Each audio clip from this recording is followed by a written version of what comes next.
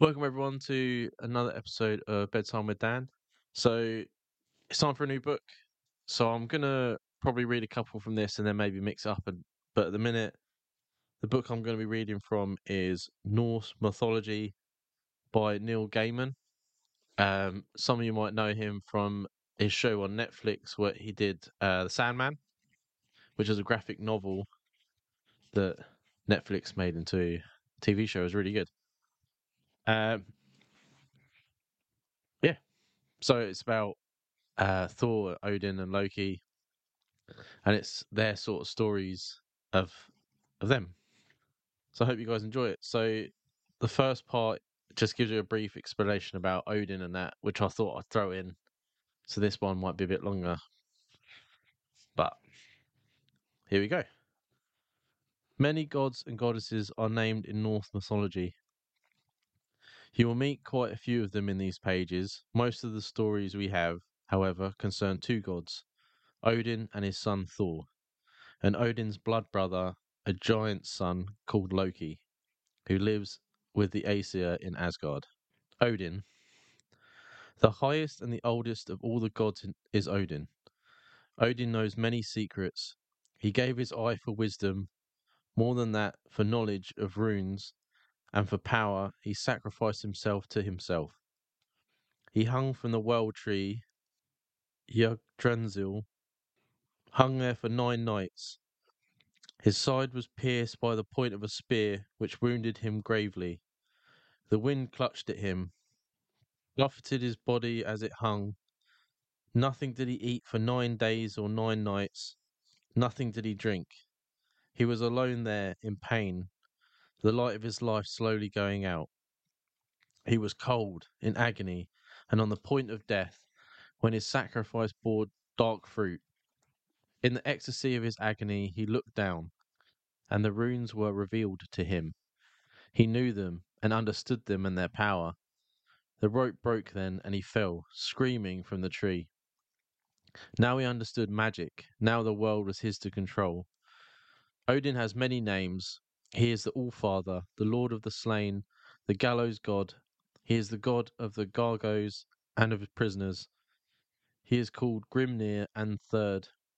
He has different names in every country, for he is worshipped in different forms and in many tongues. But it is always Odin they worship. He travels from place to place in disguise to see the world as people see it. When he walks among us, he does so as a tall man wearing a cloak and hat. He has two ravens, who he calls Hugin and Munin, which mean thought and memory. These birds fly back and forth across the world, seeking news and bringing Odin all the knowledge of things. They perch on his shoulders and whisper in his ears. When he sits on his high throne in Lindiscarf, he observes all things. Whenever they may be, nothing is hidden from him. He brought war into the world. Battles are begun by throwing a spear at the hostile army, dedicating the battle and its deaths to Odin. If you survive in battle, it is with Odin's grace. And if you fall, it is because he has betrayed you. If you fall bravely in war, the Valkyries, beautiful battle maidens who collect the souls of the noble dead, will take you and bring you to the hall known as Valhalla. He will be waiting for you in Valhalla, and there you will drink and fight and feast and battle, with Odin as your leader. Thor. Thor is Odin's son, is the Thunderer. He is straightforward where his father Odin is cunning, good natured where his father is devious. Huge he is, and red bearded and strong, by far the strongest of all gods. His might is increased by his belt of strength, Meginjord. When he wears it, his strength is doubled. Thor's weapon is Mjolnir, a remarkable hammer, forged for him by dwarfs. Its story you will learn. Trolls and frost giants and mountain giants are tremble when they see Mjolnir, for it will kill so many of their brothers and friends. Thor wears iron gloves, which help him grip the hammer's shaft. Thor's mother is Jord, the earth goddess. Thor's son is Modi, the angry, and Magni the strong. Thor's daughter is Thrud the powerful. His wife is Sif of the golden hair. She has a son, Yule, before she married Thor, and Thor is Yule's stepfather. Yule is a god who hunts with bow and arrows, and he is a god with skis. Thor is the defender of Asgard and Midgard. There are many stories about Thor and his adventures, and you will counter some here. Loki. Loki is very handsome. He is plausible, convincing, likable, and far and away the most wily, subtle, and shrewd of all the inhabitants of Asgard. It is a pity, then, that there is so much darkness inside him, so much anger, so much envy, and so much lust. Loki is the son of Laufey, who is also known as Null or Needle, because he is slim and beautiful and sharp.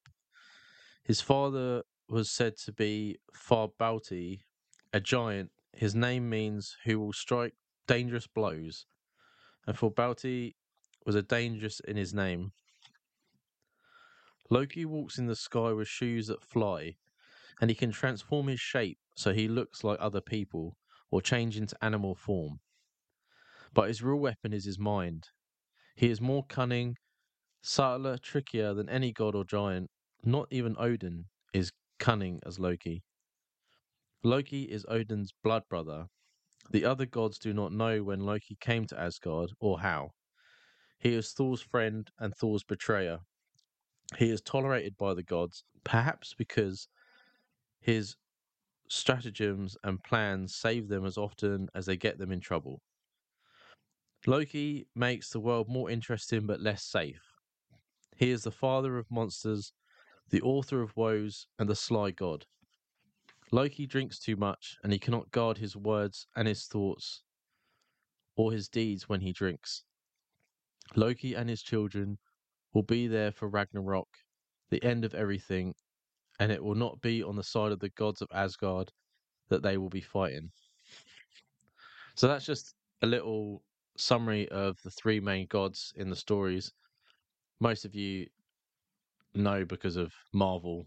Obviously, there's a lot of difference in it, but most people know they are. So the first story, before, the beginning, and after. So they're quite short, but hope you enjoy them. Before the beginning, there was nothing. No earth, no heavens, no stars, no sky, only the mist world, formless and shapeless, and the fire world, always burning. To the north of Niflheim, the dark world. Here, 11 poisonous rivers cut through the mist, each springing from the same well at the centre of all, and roaring maelstrom called Velgamir. Niflheim was colder than cold, and the murky mist that cloaked everything hung heavy. The skies were hidden by the mist, and the ground was clouded by the chilly fog. To the south was Muspel. Muspel was fire. Everything there glowed and burned. Muspel was light, where Niflheim was grey, molten lava where the mist world was frozen. The land was aflame with the roaring heat of the blacksmith's fire. There was no solid earth, no sky, nothing but sparks and spurting heat, molten rocks and burning embers. In Muspel, the edge of the flame, where the mist burns into light, where the land ends, stood Solta, who existed before the gods. He stands there now. He holds the flaming sword, and bubbling lava and the freezing mist are as one of him. It is said that Ragnarok, which is the end of the world, and only then, Solta will leave his station. He will go forth from Muspel with his flaming sword and burn the world with fire, and one by one the gods will fall before him. Between Muspel and Niflheim was a void, empty place of nothingness without form. The rivers of the mist world flowed into the void, which was called Ginnegap and Yawning Gap. Over time, beyond measure, these poisoned rivers in the region between fire and mist slowly solidified into huge glaciers. The ice in the north of the void was covered in frozen fog and the pellets of hail, but to the south, where the glaciers reached the land of fire, the embers and sparks from Muspel met the ice, and the warm winds from the flames and the warm winds from the flame lands made the air above the ice as gentle and as comfortable as a spring day. Where the ice and the fire met, the ice melted, and in the melting waters life appeared. The likeness of a person bigger than worlds, huger than any giant there would be or has ever been. This was neither male nor it was female, but was both at the same time. This creature was the ancestor of all giants, and it called itself Mir. Mir was not the only living thing to be formed by the melting of the ice. There was also a hornless cow, more enormous than the mind could hold. She licked the salty blocks of ice for food and for drink, and the milk that ran from her four udders flowed like rivers. It was this milk that nourished Mir. The giant drank the milk and grew. Mir called the cow Yud Hummel. The cow's pink tongue licked people from the blocks of ice. The first day only a man's hair, the second his head, and the third day the shape of the whole man was revealed. This was Buri, the ancestor of the gods. Mir slept, and while it slept, it gave birth. A male and a female giant were born from beneath Mir's left arm. A six-headed giant born from its legs. From these Mir's children, all giants are descended. Buri took a wife from among these giants, and they had a son, whom they called Bor. Bor married Belsla, daughter of a giant, and together they had three sons, Odin, Vili, and Ve. Odin, Vili, and Ve, the three sons of Bor, grew into manhood. They saw as they grew far off the flames of Muspel and the darkness of Niflheim, but they knew that each place would be death for them. The brothers were trapped forever in Ginnegap, the vast gap between the fire and the mist. They might as well have been nowhere. There was no sea and no sand, no grass nor rocks, nor soil, no trees, no sky, no stars. There was no world, no heaven, no earth at that time. The gap was nowhere, only an empty place waiting to be filled with life and with existence. It was time for the creation of everything. V and Vili and Odin looked at each other and spoke of what was needed to do.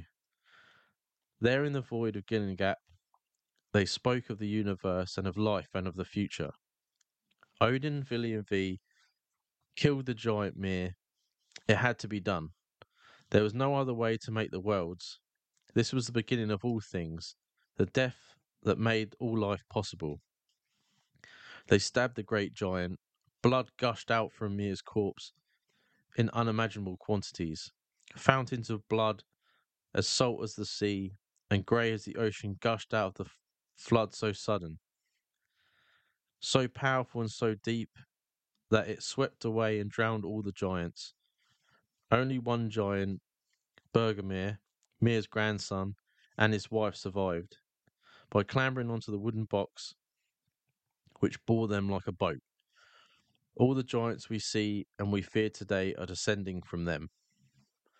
Odin and his brothers made the soil from Mir's flesh. Mir's bones they piled into mountains and cliffs.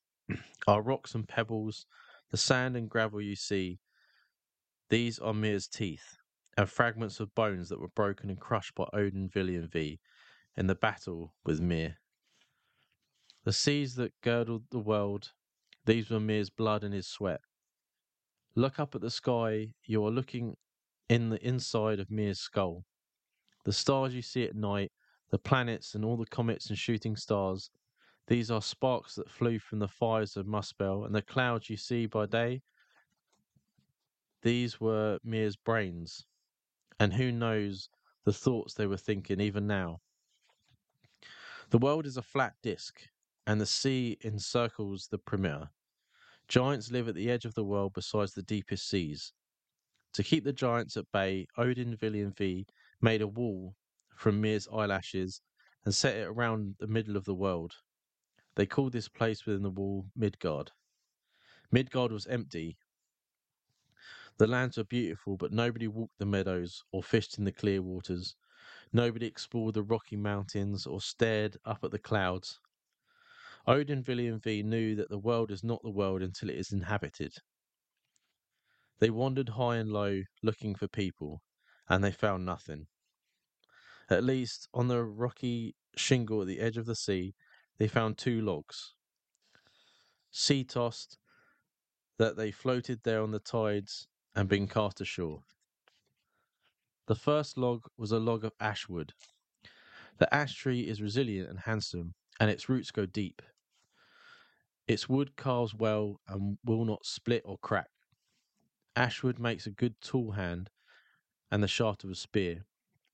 The second log they found, besides the first on the beach, so close to the first log they were almost touching, was the log of elmwood.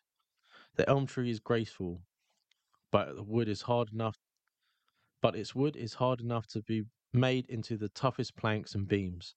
You can build a fine home or hall from elm wood. The gods took the two logs. They set the logs so they were upright in the sand, the height of people. Odin held them, and one by one they breathed life into them. No longer were they dead logs on the beach, now they were alive. Vili gave them will. He gave them intelligence and drive. Now they could move and they could do what they want. V carved the logs. He gave them the shape of people. He carved their ears that they might hear, and their eyes so they might see, and their lips so they might speak. The two logs stood on the beach, two naked people. V had carved one with male genitals, and the other with female. The three brothers made clothes for the woman and the man to cover themselves and to keep them warm in the chilly sea spray on the beach at the edge of the world. Last of all, they gave the two people they had made names. They, the man they called Ask or Ashtree, the woman they called Embla or Elm. Ask and Embla were the father and mother of all of us. Every human being owes its life to its parents and their parents before them. Go far enough back, and the ancestors of each of us were Ask and Embla. Embla. Embla and Ask stayed in Midgard, safe behind the wall the gods had made from Yr's eyelashes. In Midgard, they would make their homes, protected from giants and monsters and all the dangers that waited in the wastes. In Midgard, they could raise the children in peace. That is the way Odin is called. Oh, that is why Odin is called the All Father, because he was the father of gods, and because he breathed the breath of life into our grandparents, grandparents. Whether we are gods or mortals, Odin is the father of us all. So there's the first story. Just a little insight into how the world was created. It seems a bit religious, but I swear that the stories get better than that. But I hope you enjoyed that one and you get a little taste of, stories to come. And I'll catch you on Friday for the regular show. See you later, guys.